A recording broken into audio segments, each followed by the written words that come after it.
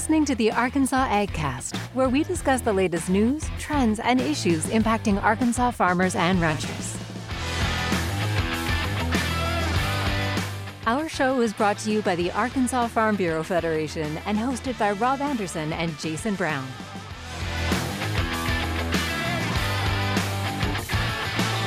All right.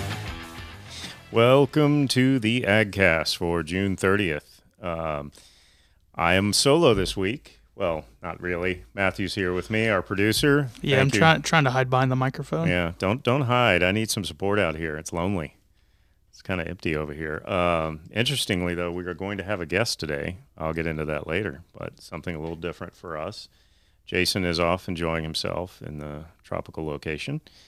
A couple of things first. Matthew, I'm sure you watched. We were on the Vine on KTHV. Yeah, our very own Jenny Higgs on there. That was Tuesday. Talking about crops. Yeah, she did a little quiz, a little crop quiz. We will be back on the Vine again in July. I believe July 12th. It's a Tuesday. Could be wrong on that. No, I think you're right. Yeah. But we're enjoying our time there. It's a great it's a great place to talk about Arkansas Farm Bureau and what we do and who we are. And we're having a lot of fun with that. So be on the lookout for that. Otherwise, I don't have anyone to banter with, so I'm going to jump right into the news today. Well, I can't. I feel like I keep giving you the shaft there. No, I could banter with you, but I'm going to jump into the news. First up, some news that comes to us from American Farm Bureau. U.S. consumers will pay $69.68 for their favorite Independence Day cookout foods. This includes things like cheeseburgers, pork chops, chicken breasts, homemade potato salad, strawberries. Well, homemade potato salad, I don't know if it is if you're buying it at the grocery, right? Anyway. Strawberries and ice cream, and this is based on a new American Farm Bureau Federation market basket survey. The average cost of a summer cookout for 10 people is $69.68, which breaks down to less than $7 per person. But the overall cost for the cookout is up 17%, or about $10 from last year. A result of the ongoing supply chain disruptions, inflation, the war in Ukraine, farmers are feeling the price point pain too, like a lot of the people who eat the food. Those who are growing the food are also feeling the impact. According to AFBF Chief Economist Roger Cryan, despite higher food prices, the supply chain disruptions and inflation have made farm supplies more expensive. So like consumers, farmers are price takers and not price makers. The bottom line, he says, is that in many cases, the higher prices farmers are being paid aren't covering the increase in their farm expenses. Cost of fuel is up. Fertilizer prices have tripled in some cases. It's pretty brutal out there. The Market Basket survey shows the largest year-to-year price increase was ground beef. Survey results show the retail price for 2 pounds of ground beef at $11.12. That's up 36% from last year. Meanwhile, the Agriculture Department's Producer Price Index indicates that compared to a year ago, farm-level cattle prices are up 17.5%, but wholesale beef prices are down 14%. This kind of highlights the difference between farm-level wholesale and retail beef prices and how the events of the last few years have had a significant impact on the beef production and cattle pricing cycles. It's become really hard to predict, really. Several other foods in the survey, including chicken breasts, pork chops, the potato salad, fresh squeezed lemonade, pork and beans, hamburger buns, cookies. They looked at all the traditional stuff you're going to eat on the 4th of July. All of those had increased prices as well. One bright spot for consumers is the average retail price for strawberries, which declined by 86 cents compared to a year ago. Sliced cheese and potato chips also dropped in price, 48 cents and 22 cents, respectively. Better weather conditions in some fruit-growing regions and greater retail pricing flexibility for some of those processed products are likely behind that. The year-to-year direction of the market-based survey tracks with the federal government's Consumer Price Index report for food at home and general inflation across the economy. Both the index and market basket show increases of more than 10% compared to year-ago levels. So enjoy your 4th of July, and sorry for your pocketbook there. That's gonna. Do you have a favorite 4th of July kind of staple food? You a burger man, hot dog man? I'm actually a hot dog guy. Hot dogs, fully loaded or just plain? I probably go with the plain. Are you? Do you have a hot dog? Oh, well, condiment, I'm a 4th of July. I want a nice slice of apple pie. That is so American. Preferably with some ice cream on it and warmed up. But All right. Very nice. You're quite the patriot there. Apple pie. yeah, well, Very nice. I don't watch baseball, so. All right. Well, let's shift from the consumer impacts to what farmers are actually doing in light of all the challenges and upheaval out there. Today, the USDA released its acreage and June 1 quarterly grain stocks report, and it's an interesting one. I was talking to Mark Lambert, one of the Farm Bureau's commodity and activity and economics directors earlier this week, and he told me there's a lot of speculation that soybeans might have a higher planted acreage than corn this year for the first time since '83, and that was being driven by the high input costs for corn growers, and also a spike in renewable diesel plants that have come online due to energy policies favoring renewable. A Dow Jones analyst even speculated 89.69 million acres of corn and 90.43 million acres of soybeans. But as it turns out, what we know right now, according to the report, is corn estimates came in higher than USDA March estimates, and soybean acreage actually came in lower. But both are within the range of pre-report estimates. According to today's release, farmers 9 million acres of corn in 2022 and 88.3 million acres of soybeans. Also, though, interesting is the quarterly grain stocks report shows soybeans stored in all positions on June 1st totaled 971 million bushels, which is up 26% from June 1 last year and exceeded pre-report estimates. On-farm stocks totaled 331 million bushels, up 51% from a year ago. A couple of other notes from my conversations with Mark. Soybean seed companies have developed and partnered together to release the Enlist E3 technology that combines an herbicide trait with a soybean cyst nematode trait. BASF, Corteva, and MS Technologies have developed the new generation of E3 traits to include the nematode, which contributes around $1 billion in economic loss each year. Also, he points out there's a strong potential, and if you listen to business radio, you hear this all the time too, strong potential for the Fed to raise interest rates again, and that could have an impact. That lead to the potential increase in farm debt because we'd be looking at larger loan sizes to cover some of those burdensome input costs on top of that. Ultimately, Fed rate hikes only increase the interest accrued on the operating loan, meaning it costs more to produce a crop and it further erodes profitability realized. The main thing to look at as the APR rate, which affects credit cards and loan interests. Small percentages lead to large increases in accrued interest payments on outstanding debt as it compounds, putting all consumers further into the debt cycle. So it's a lot of downer news today. Yeah, well, I think that's just the general outlook of most of the economy right now. It's just inflation's hitting everything, and everything costs more. Well, we might as well continue with the downer theme. We talked a little bit about the national picture for corn, but this week we also got some comments about the Arkansas corn crop and other corn observations from Dr. Jason Kelly, University of Arkansas Extension agronomist for wheat and feed grains. Here's a little sample of that interview. Corn is probably our biggest fertilizer user of all the crops we grow. So, that really weighed on our producers' minds about, okay, good corn prices, I want to plant corn, I like the rotation. Boy, this fertilizer price, I got to get some good yields to counterbalance that extra expense there. Our planting intentions, the report come out into March, thought we would plant about 750,000 acres. And that was off about 100,000 from a year ago. So a year ago we had about 850,000, so we're expecting maybe 750 this year. And I felt like that drop in acres was probably all related to fertilizer price. And so, we felt like we might be off a little bit in some areas. Right now, into June, I mean, it's almost 90 degrees out here in the morning, right? It's hot. And so that's probably the biggest issue we're facing right now. I mean, from a management standpoint, trying to keep everything irrigated up is really the key. And so, corn, like us, we don't like that 98-degree temperature, do we? Well, one way that we can counterbalance some of those effects is to keep everything watered. And so, typically in the past, if we're able to keep things watered, we're still able to get good pollination even though the temperatures are really high. Corn. All right, well, you can watch our social media channels, all Arkansas Farm Bureau social media channels, Facebook, YouTube, Twitter. We're going to be posting a full video of Dr. Kelly's comments and analysis, so be on the lookout for that. Now let's take a quick break to hear about Arkansas Farm Bureau membership. After that, we're going to have a special guest in the studio with us, something a little bit different. We'll have a guest in the studio to talk rice, and more specifically, the Arkansas Rice Research and Promotion Board.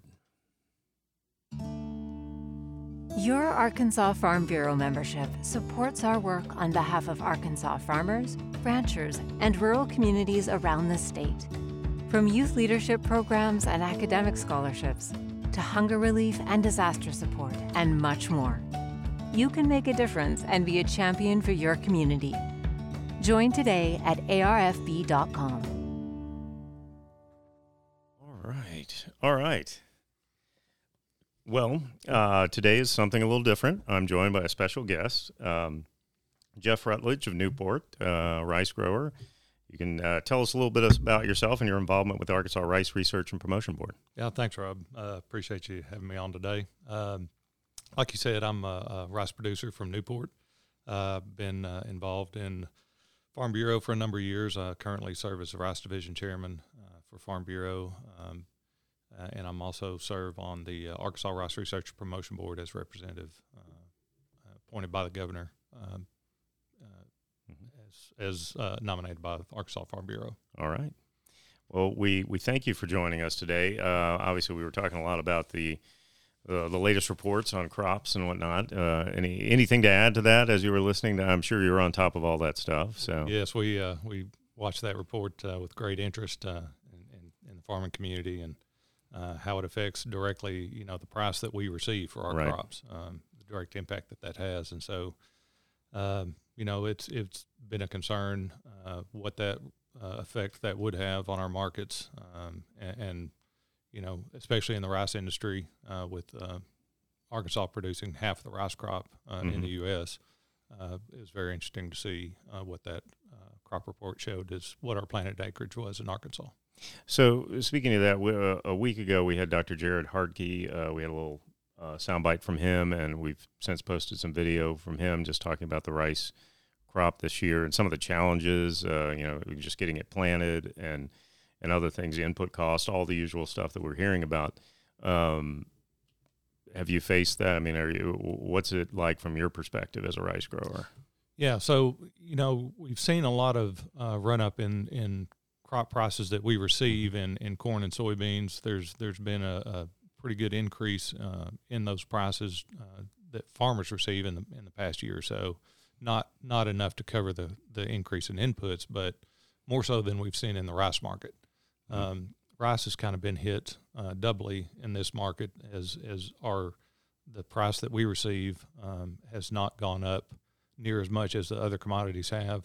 And yet our costs have gone up even more so because we use, quite a bit of input costs associated with rice production. So the fuel, of course, has gone up double from last year. Fertilizer, same story, double from last year, as well as some of our other inputs that have gone up, 30 to 40%. So, well, this is probably then maybe a good time to talk about something that could be positive for rice growers, and that is the Rice Research and Promotion Board. I mean, tell us more about that. What's the importance of it? Why should people be involved? I'm glad you're going to have some good news here on this negative podcast. I know we need to close out strong. So, I mean the story of the Arkansas Rice Research and Promotion Board and the checkoff that it administers is a great story in Arkansas and the rice production industry. That's got a long history of farmers acting cooperatively, pooling their money at first voluntarily, and then getting the legislature to enact that and codify that in Arkansas law later on in later years. And that continues to produce benefits for the Arkansas rice producer. Those funds have a huge rate of return on the amount that's invested every year. And that's led to a lot of increases in production and profitability for Arkansas rice farmers over the years. And tell us a little bit about that. I mean, it supports some research that leads to different, I guess, varieties, things like that help with yield and improve yield and all that sort of thing. what's the value there? How does that work? All of the way this works, as far as the checkoff goes, is it's assessed to half of the checkoff is paid for by the producer, and then at the first point of sale, the first buyer pays the other half for promotion. So, and those funds are designated separately. So, all the funds that the farmer pays in are designated specifically for research. That goes to the University of Arkansas. So every single rice recommendation that's been made over the last, probably 30, 40 years, as far as herbicide recommendations, as far as soil fertility recommendations, pest management, water use efficiency, all of those recommendations are a direct result of the checkoff dollars that farmers have paid in to fund that research. And, it enables the research, it enables promotion of the rice. From a rice farmer perspective, can you talk about maybe some of the, the benefits and how you've seen it, whether it's from the yield, it's from the promotion, it's from all of that? Yeah. So as far as the research side of it, I mean, we've seen a huge increase over the years in our yields, in our efficiency in rice production. So cost savings, as well as a continued increase in yield and a continued increase in the efficiency of the resources that we use in water and soil. And so, yes, that's been a biggest part of the benefit that we've seen directly from research. Promotion side, we've also seen promotion of our product, not just here in the U.S., which half of our crop stays here in the U.S., but the other half of our crop is exported internationally. So that's something that we have also contributed to as an industry to promote our product around the world and compete in the world market. Yeah, I was going to say I'd seen some of that, and how you help with these issues with the international trade and things that need to happen on that front.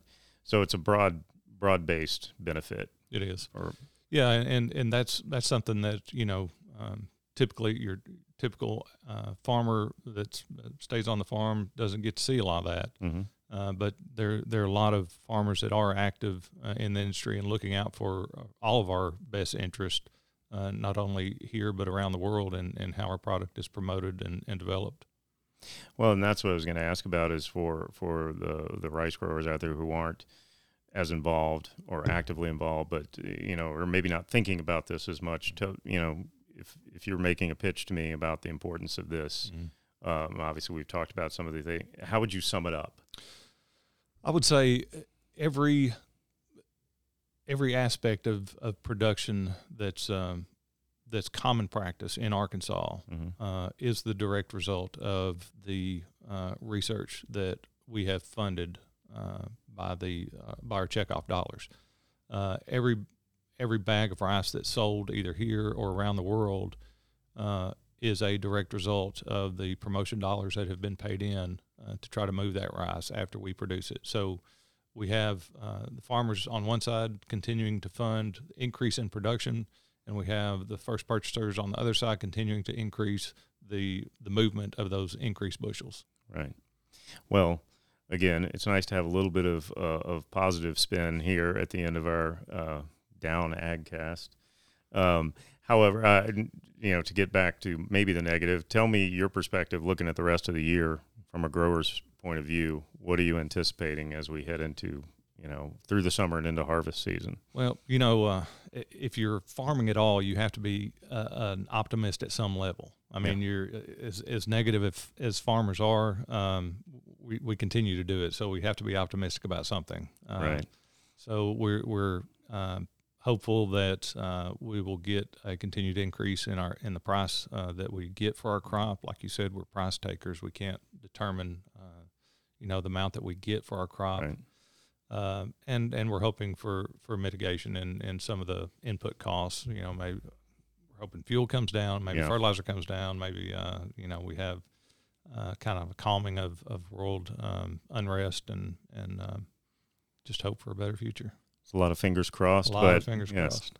Well, we thank you very much for joining us today. Appreciate you having me on. And again, having an empty chair over there, it was nice to see another face so I could interact with somebody besides Matthew. Sorry. I'm still here. Yeah. Speaking of, though, you're still here. Do you have something for us? Yes. Usually Brian has this day in history. So because I want to make sure Brian's tradition keeps going, I brought 2 things to the table today. First, a little less exciting, but it's Michael Phelps' birthday. Gold medal swimmer. A little bit more interesting, though, a little over 100 years ago today was when the Tunguska event happened, which is when a piece of a comet hit Siberia and it blew down 2,000 miles of trees and is considered to be 1,000 times the power of a nuclear bomb. So, Oh, all right. We should all be glad that hit Siberia. Well, let's hope that at the end of this farming season, we aren't hoping for another event right here to just wrap it all up. What a depressing show today. Thank you for joining us. No, but thank you for joining us. That wraps up this week. Thanks for following along with the AgCast. We're grateful for you taking the time to watch and listen. As always, don't forget, you can catch the live stream every Thursday, 2 p.m. on Facebook and YouTube. Make sure you turn on the notifications, get those alerts when we go live. Arkansas AgCast is brought to you by Arkansas Farm Bureau, hosted by me, Rob Anderson, and usually Jason Brown. Thank you again, our special guest today. Thank you. And that's it. Our show is produced by Brian Pistole and Matthew Magnafrau. See you next week.